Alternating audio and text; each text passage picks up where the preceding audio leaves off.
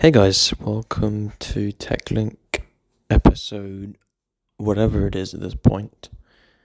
It's currently 4:57 p.m. and it is the 5th of July 2020. And I'm recording this for the first time on the Galaxy S20 Ultra. Now you might be wondering why I've been off for a week. The main reason for that has just been that I wanted to properly test out and play around and use the Galaxy S20 Ultra as my main device. Last episode I talked about finalizing that decision of the flagship device, and it came last Tuesday possibly, and I've had it ever since. I didn't do an episode last week, obviously, so this week is the episode talking about the S20 Ultra. That's mainly what we're going to talk about, and what I feel about it, and what the impressions are, and possibilities to, what I've done as in terms of like upgrading it and what I've put on it, that sort of thing. The whole setup process behind the S20 Ultra. So let's just start off with some basics, I guess. First of all, I got the Korean variant of the device, not the China mainland version, because of the price discrepancy between both models. The Korean variant started off, there's only one variant of the Korean model, and that's the 256 gigabytes of storage and 12 gig RAM variant. That's the one I've got. And it was priced at around 5,700 RMB. I think £600, 600 and something pounds. So an absolute bargain, for sure. I think I talked about this before. But it doesn't have dual SIM, and a few Chinese features like fingerprint payment don't work properly. Although there is a way to get around that, and I'll talk about that later, that do make them work properly, and I'm glad that I bought this version specifically. Now, the second thing that is important about this device is that it's a rooted phone, okay? So there's root access. It came with root access. It's also got an unlocked bootloader, which it needs to have the custom ROM installed on the device, because if it doesn't have the bootloader unlocked, the custom ROM will wipe itself, and I think we'll just be on stock ROM, or we'd be soft bricked. So there's various technicalities to it being rooted, obviously. So first of all, the root is a sole ROM, so it's a sole ROM pre-installed, and it's rooted for one major purpose. The custom ROM is sole ROMs. The root came after the ROM.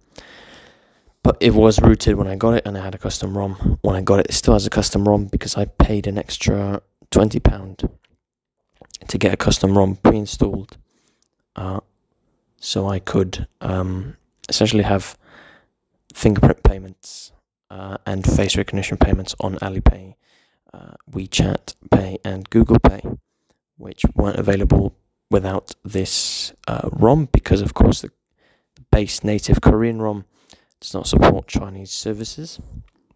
So that's essentially why I did that. And the ROM has its own sort of perks and tweaks to it. There's, for example, you can have the clock read seconds instead of just minutes, so minutes and seconds, which is not that particularly useful, but I find that it's quite nice, I suppose. There is also the ability, to customize basically every single corner of the device. There's an icebox, so all the bloatware is gone. It's not affecting the performance of the device and the usability of the device. So that's great. And overall, I just think that it's a nice ROM, and it's a nice trade-off because obviously if I wasn't very well versed on custom ROMs and on routing, then I would not have picked this option. But I know that at any minute I can just flash stock firmware on a device, Korean stock firmware on the device, and just bring it back to normal. But I just haven't felt the need to do that yet.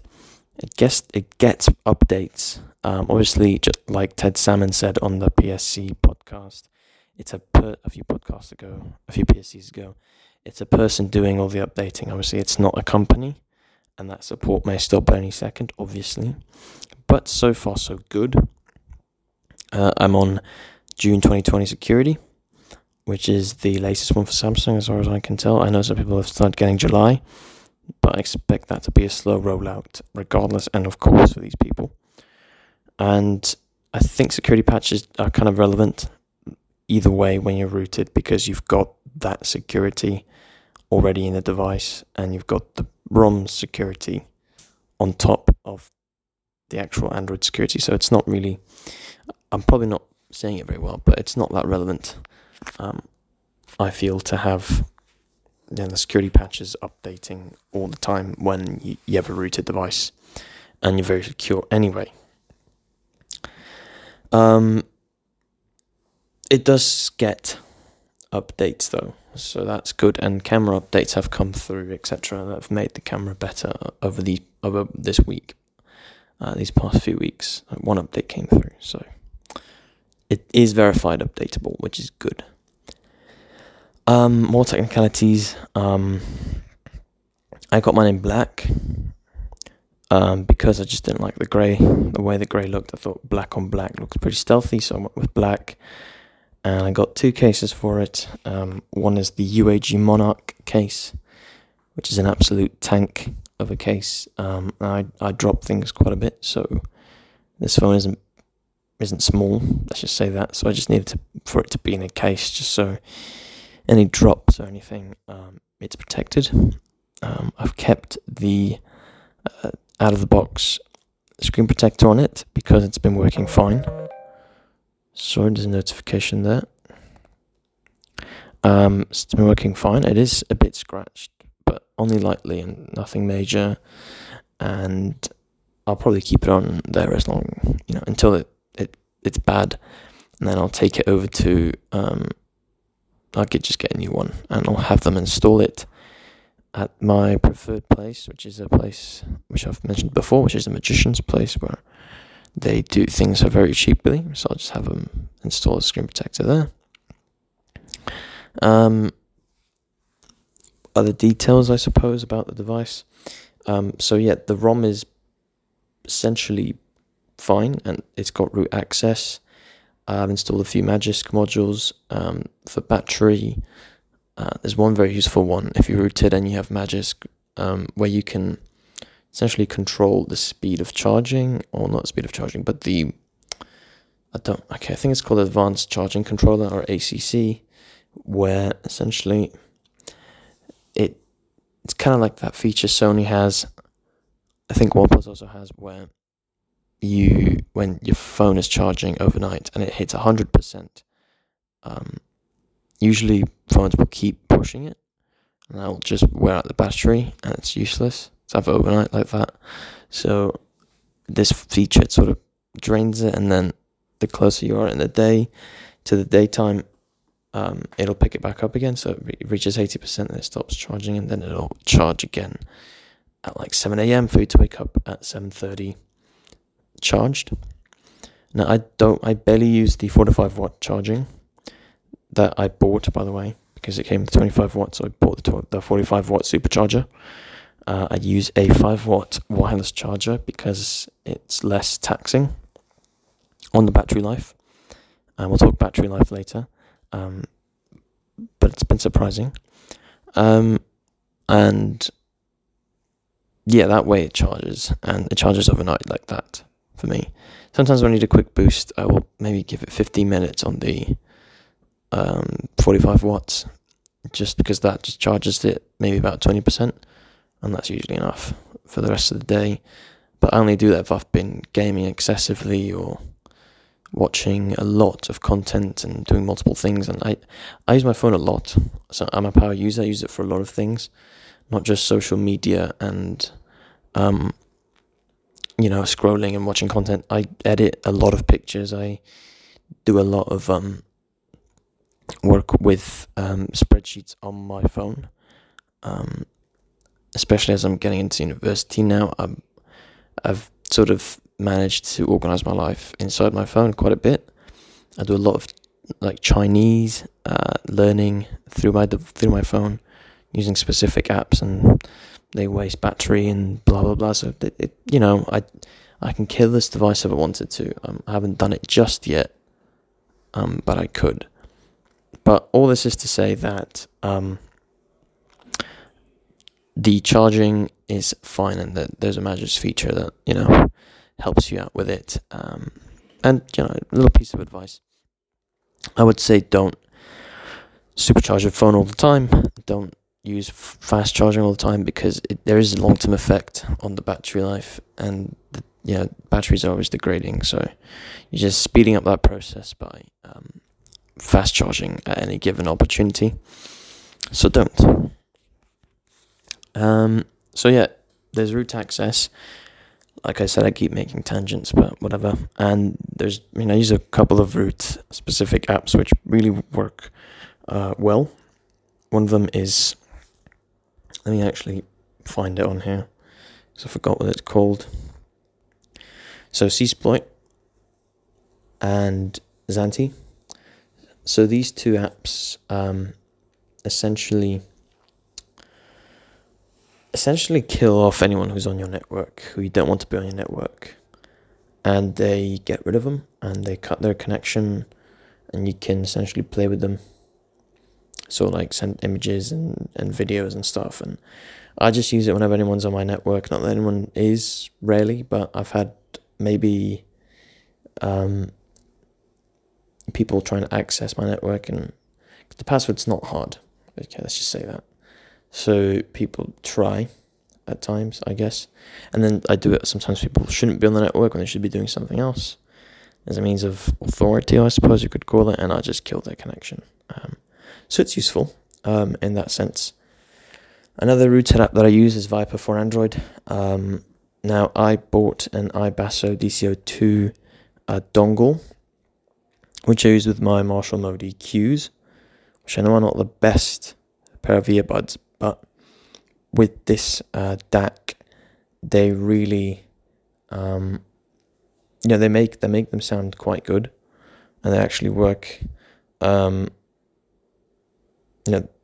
They actually work pretty well with this app, and it just, you have a lot of settings. You have a proper EQ, you can amplify, you can, boost the bass, all that stuff. You can do that, and it just makes a difference for me, because it amplifies everything to an extent where I can, my ears thank me. They're a lot better than using the included USB-C AKG branded earphones, which are alright. They're alright for podcasts maybe, but not for listening to high quality music. And not that I have amazingly high quality music, but I do have some nice tracks which I'd like to enjoy at times with a good pair. And the closest thing to that on a USB-C only device that's not an LG and doesn't have a headphone jack is via this iBasso amp. And shout out to Gavin Fabiani Lemond of MeWe and off YouTube. I watched his video on the DCO2, and I was just convinced to buy it on Taobao, which was available. So that's great, and it works very well. Like I said, it does get kind of hot, but it's fairly normal for that to get hot. Like, it's pushing out a lot of power out of the DAC, and that combined with the Viper for Android app just maximizes the audio experience. So I'm actually quite happy with it, and I sometimes use my Bowers & Wilkins PX7s to,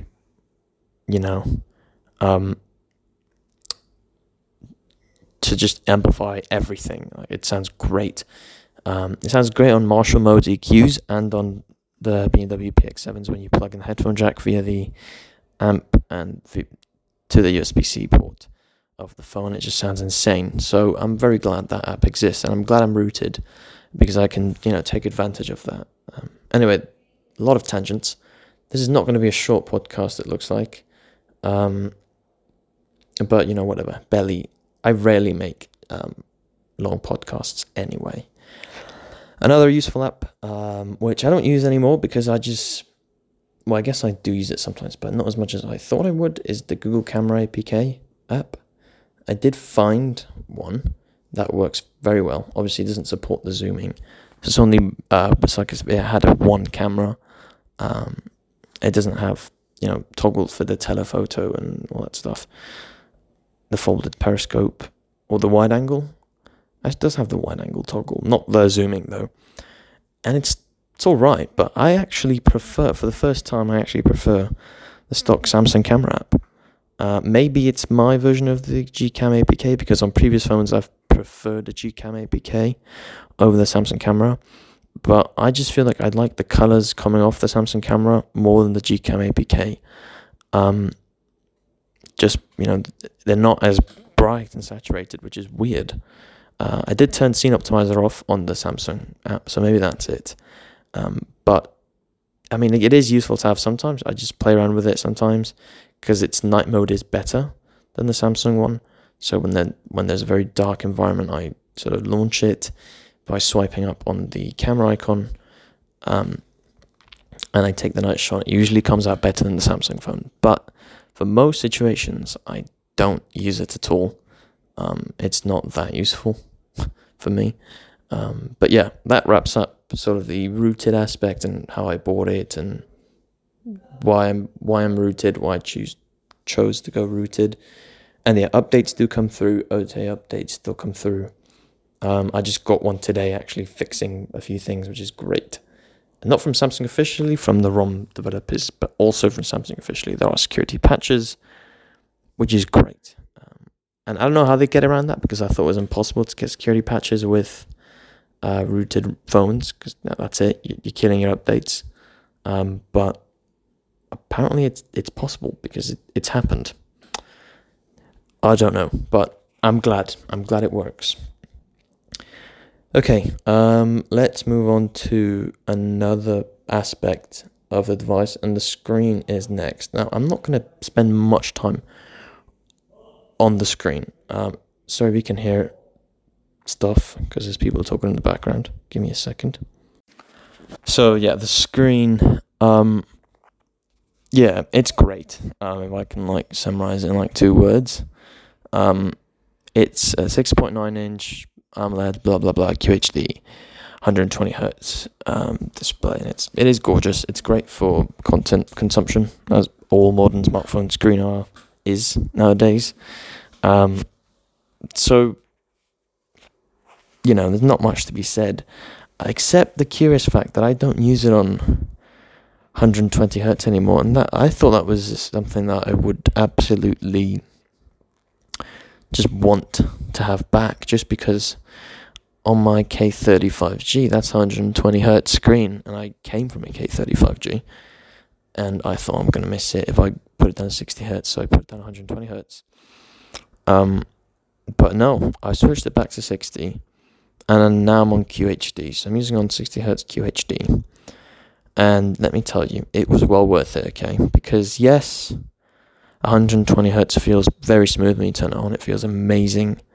And yes, I know that there are people going to say, oh, you bought this phone for this much money and you're not using its marquee feature. Now, for me, another marquee feature of this phone is the battery life. So I'm just trading using one marquee feature for another marquee feature, because you can't use this phone with 120 hertz and with 120 hertz, even at 1080p, without the battery being just okay. To be clear, it's not bad at 120 hertz, 1080p, but let's just say I can understand why they didn't implement a 120 hertz QHD mode. I know that's the user's choice, blah, blah, blah, but I think I get where Samsung was coming from, because you would absolutely demolish this battery life in under 5 hours. Screen on 5 hours, under 5 hours. Screen on time, I mean, for sure. At 1080, 120, I'm getting about 6, which is meh. Okay, it's meh. It's okay. It's not great at all. And for 5,000 milliamp hours, that shouldn't be happening. And then, okay. There we go. And then, okay, give me a second. So yeah, the screen isn't, it's great, but I've turned on 120 hertz just for the battery life, I get about 8 to 9 hours with 60 QHD, which is sufficient for the whole day, and that's why I turned it off. There's no curves on it, or barely any, so there's no real problems with any light on the edges or any false touches at all, and I use a case most of the time, so there's not a problem. I'm considering getting a skin for it, but I'm not good with installing skins, so I might just take it to them if I do buy one to install. And there's not much to it. Not much to it in terms of the screen. It's beautiful. There's a few modes you can configure to set it to natural or vibrant, but I've kept it on Samsung's vibrant because that's just the way I like the look of things on my display. Right, optics is another big sticking point, isn't it? Actually, no, I've already talked about battery life a little bit, but I'm just going to add that I believe Ted Salmon mentioned this, again, quite a few months ago when he was updating his Samsung device. I forget which one he had right now, but a lot of apps were updating, like around 415 or something applications. That's still the case. In this latest update that I got, around 492 apps were updating or optimizing. So, that's still a thing that Samsung has, where it has a shitload of apps that, just are sitting there doing nothing. And I guess that's maybe why battery life isn't as good as it could be. I can't really imagine what it'd be like for the Exynos people, because they've got it a lot worse. Or a bit worse, it seems like. Sorry if you can hear messages. It's just a lot of conversation going on in one of the groups. I might have to turn off notifications for that if it keeps going. But anyway, so maybe that could be the case of having slightly a subpar battery life. But overall, at 60 Hz QHD with Greenify on and taming bloatware. Greenify, by the way, is a service that shuts off background applications that don't need to be on. I get 9 to 10 to 11 if I'm aggressive with it. Hours of screen on time, and it gets me through a day and a half without a problem on QHD 60. So that's good. And keep in mind, I use Nova Launcher. Okay, it's getting annoying. I'm just going to do it right now. Let me go into these. Okay. Let's just silence notifications. Sorry about that, guys. But yeah, battery's been pretty good if you manage it. And I did have it on 120 hertz on, so that's obviously why it's been that good. Had I had 120 hertz on, like I had for the first 5 days, maybe 3 days, probably would have had a worse experience with it, obviously. Because with 120 hertz on, you're not getting through the full day. I don't think so. If you're a heavy user like me, maybe you're a light user and you administer things, then maybe that can do you. But it certainly didn't do me. So there's not much else to talk about, really. Optics. We will get into optics now. I've been surprisingly satisfied with the optics. Now, when I first bought it, I will confess I had a little bit of I was about to refund it and recall it and just get my money back, because I was like, crap, am I going to regret this? Because I had an S10, and I always thought the Galaxy's optics were top 10, but never really that good. Never really that good, not on the level of other phone manufacturers. It's kind of the case here, okay, because from what I've seen, it probably doesn't rival the P40 Pro. I'd say it's on par with something like, well, you see, it's not really on par with anything. It's its own thing. I'd say it's a little bit behind the P40 Pro, from what I've seen. And I've held the P40 Pro, and I've taken shots with both side by side at a store. I spent like half an hour at that store just testing out the cameras. And I think the P40 Pro is a little bit better in low light, and obviously the focusing is a lot better because this has face detection and not dual focus, dual pixel.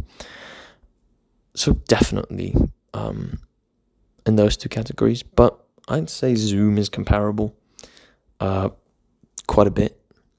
This has 4 times optical, the P40 Pro has 5 times optical, but this has a bigger sensor, so it sort of compensates that 1 times. Like, it's 5 times, this is just as crisp as the 5 times on the P40 Pro. But of course, the P40 Pro is using that main telephoto, and it's all optical. The S20 Ultra is using that telephoto 4 times optical, and then cropping in on the 48 megapixel telephoto for that 1 times more to get it to 5 times. So it's just as crisp on both. And the zoom is genuinely handy. Like, I've had a few pictures where I've used it with something that was, decently far away, not too far away, but decently far away, and I had a decent shot. In fact, my latest MeWe shot of a candle, which I took in very, very low exposure, and I think looked pretty nice, was taken with 5 times zoom or 4 times zoom. I was zooming into a candle that we had on the table. We were having dinner at some place, and that turned out pretty well, actually. Another thing I really like about the optics is the portrait mode on it, and the live focus, however you call it. I think it's great. It does a great job with edges, and you can do a lot after the fact. It's just nice to have that. And of course, the 108 megapixel mode for when I need to take something, maybe a scene, a large scene, not that we're going out much, but when you're taking pictures of, I don't know what to tell you, like a football pitch, or a plane, and you can just zoom in and you can preserve quite a bit of detail on the shot.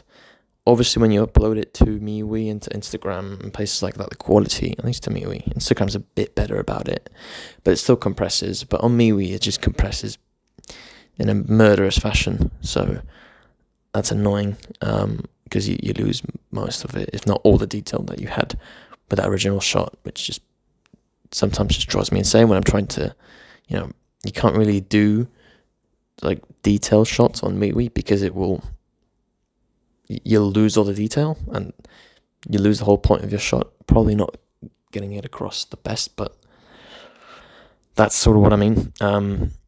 But I guess if you leave the original resolution link in the description, then that'll do you, and that works fine. But yeah, anyway, the resolution of the main sensor is great. And when we're going on our trip to Qinghai or whatever it is, I think we're going maybe Tibet later this summer, we might, this will come very much in handy for taking all the pictures. And yes, focusing is slow, comparatively slow, obviously, but it's not a deal breaker for me. I tap to focus anyway on a phone, and all you have to do is tap to focus, and it'll focus. If you tap to focus, it'll focus, and it'll do it. And I do have the problem. That's been widely reported of when you're taking text, picture of text, like say you're taking a picture of a book page for whatever reason, the characters at the top of the page will be a little bit blurry and out of focus, and they'll be a lot less crisp, and those are the center of the page where the phone is getting the most focus. I don't know why that is. I think that's just physics because of the sensor size, but I could be wrong. But anyway, that is a problem I've noticed. Yep. And so the front-facing camera is all right as well. It's 40 megapixels. Not that I take many selfies, so I don't have much to comment on that, to be honest. But yeah, I'd say this rear-facing camera is very good. very good. It's very versatile and very good. Even the wide angle's decent. I've taken some decent shots with it. So yeah, I'd say it's a great camera. I say it ranks top 5 in terms of smartphone cameras, for sure, absolutely. And price, I did talk about price a little bit earlier, but I would just like to say that if you need to pay $1,400 for this phone, then it's clearly not worth it. I was lucky enough to have a bargain on my hands with this because of where I live. They resell the Korean version at a very cheap price, and it's easy to get. It's easily shipped out to you. It came as new in its box. The only difference was that it came in a little plastic fold thing, instead of in the usual packaging, because obviously they had to open it to bloody install the ROMs and stuff. They didn't take any of the plastics off except the one on the front to touch the screen, but everything was completely brand new, and it was a bargain price. And I still have the box with me with all the accessories, and I could resell it if I wanted to. Okay. Obviously, it's not going to fetch 10,000 kwai if I sell it here in China, because people know it's a Korean model. But if I sell it in Korea or in other places, in the UK and the US, it'll be worth just as much as those models, because it's got the same band, it's got the same single SIM only, so it'll be worth the same. And it's got the 865 in it, which is better than the Exynos 990 in the UK models and the European models, and it's got the same bands. So it's a steal for anyone in the UK to get their hands on a Korean model. They should do that if they can, or anyone in Europe who has the unfortunate Exynos variant, which I've heard compromises a lot on battery life and a little bit on sort of performance, because it's less efficient overall and stuff like that, which makes zero sense to me, because if you look at Huawei with their Kirin chips, they've optimized their chips to their hardware, and their battery life is insane. I don't understand why Samsung doesn't do a better job optimizing its Exynos chips to its own hardware. Look at Apple. I mean, I guess it's mainly down to software, but then again, EMUI has a load of bloat as well, which I think just as much as One UI 2.1 on this. So anyway, definitely a deficiency in their chips. There are rumors of Samsung going to MediaTek for their chips, which would be interesting, but we'll have to wait and see on that one. Any other points? So optics, screen, battery. I'm sure I'm missing something. Well, the build and design. Well, there's not much to be said about it. I mean, it's not a pretty phone, by any stretch of the imagination. It's quite a bulky chunker of a phone. The camera bump, I think, looks very professional, but maybe I'm biased. I just think it looks professional. Like the way that the camera hump on the P30 line looks pretty. I think this looks professional. Like it's intimidating almost. Like that it's meant to be used. It's a tool, and I do wish that they would have gotten rid of the stupid 100 times space zoom branding, because zoom up to 30 times is good, but then past 100 times, past 30 times, it's just kind of pointless. Even at 50 times, it's not great. 60 times, 70 times, 80 times, it's just pointless. And yeah, you might use it maybe occasionally to like spot out a number plate or something, or spot out something the distance that you need to spot out, but it's definitely not shareable anywhere, that picture, and there's no real point of taking it, unless you need to take it. That's what I'm trying to say. So I wish they'd gotten rid of that, but in black it looks very sleek, very stealthy, as stealthy as a thick of phone, as it can be. And yeah, speakers are okay. There are the speakers, and there are the well, I've talked about the USB-C quality, but speakers are great. It's a big phone. It's got a big body. It's got plenty of room to reverberate. Again, sorry, people are talking in the background. Give me a second. Sorry, again, I have to cut. But yeah, the speakers are very good. Plenty of bass, decent mids, and surprisingly good highs. And very, very, very loud. They get very loud. I have to I watch videos while I'm showering. Yeah, judge me. Because I can, I guess. And usually on my K30, I'd put them at max volume, and they'd still be... Sorry, I had to cut again to put it at full volume. But with this, maybe mid to high does the job. So yeah, I'm very happy about that. And I'm very happy with the speakers as a whole. And let's see how the microphone sounds, because I haven't tested that yet, and this will give an indication. Hopefully it's good. I'm sure it's good. It was good on the K30, so it'll be good here. Absolutely. And yeah, that's basically it. We've gone 35 minutes. It's probably the longest podcast I've done in a while, or ever. I hope you enjoyed this sort of review of the device, and if you do want to buy one, like I say, try and get the Snapdragon version if you can, but unless you're really a fan of Samsung like I am, and a massive fan of the cameras, then don't buy one. Save your money, go for the OnePlus 8 Pro. Go for a sort of a flagship killer, or even a mid-range, because you don't need more. I just got it because it was available, and I wanted a flagship. I always want a flagship, and there it is. I'm interested to see what the Note 20s bring. I probably won't switch to it, but we'll see. I might end up selling this and getting a Note 20 or whatever. We'll see. I'm very much a volatile sort of chooser, tinkerer, I guess. So yeah, hopefully you guys enjoy the podcast, and I'll see you later on the next episode of Tech Link. Goodbye.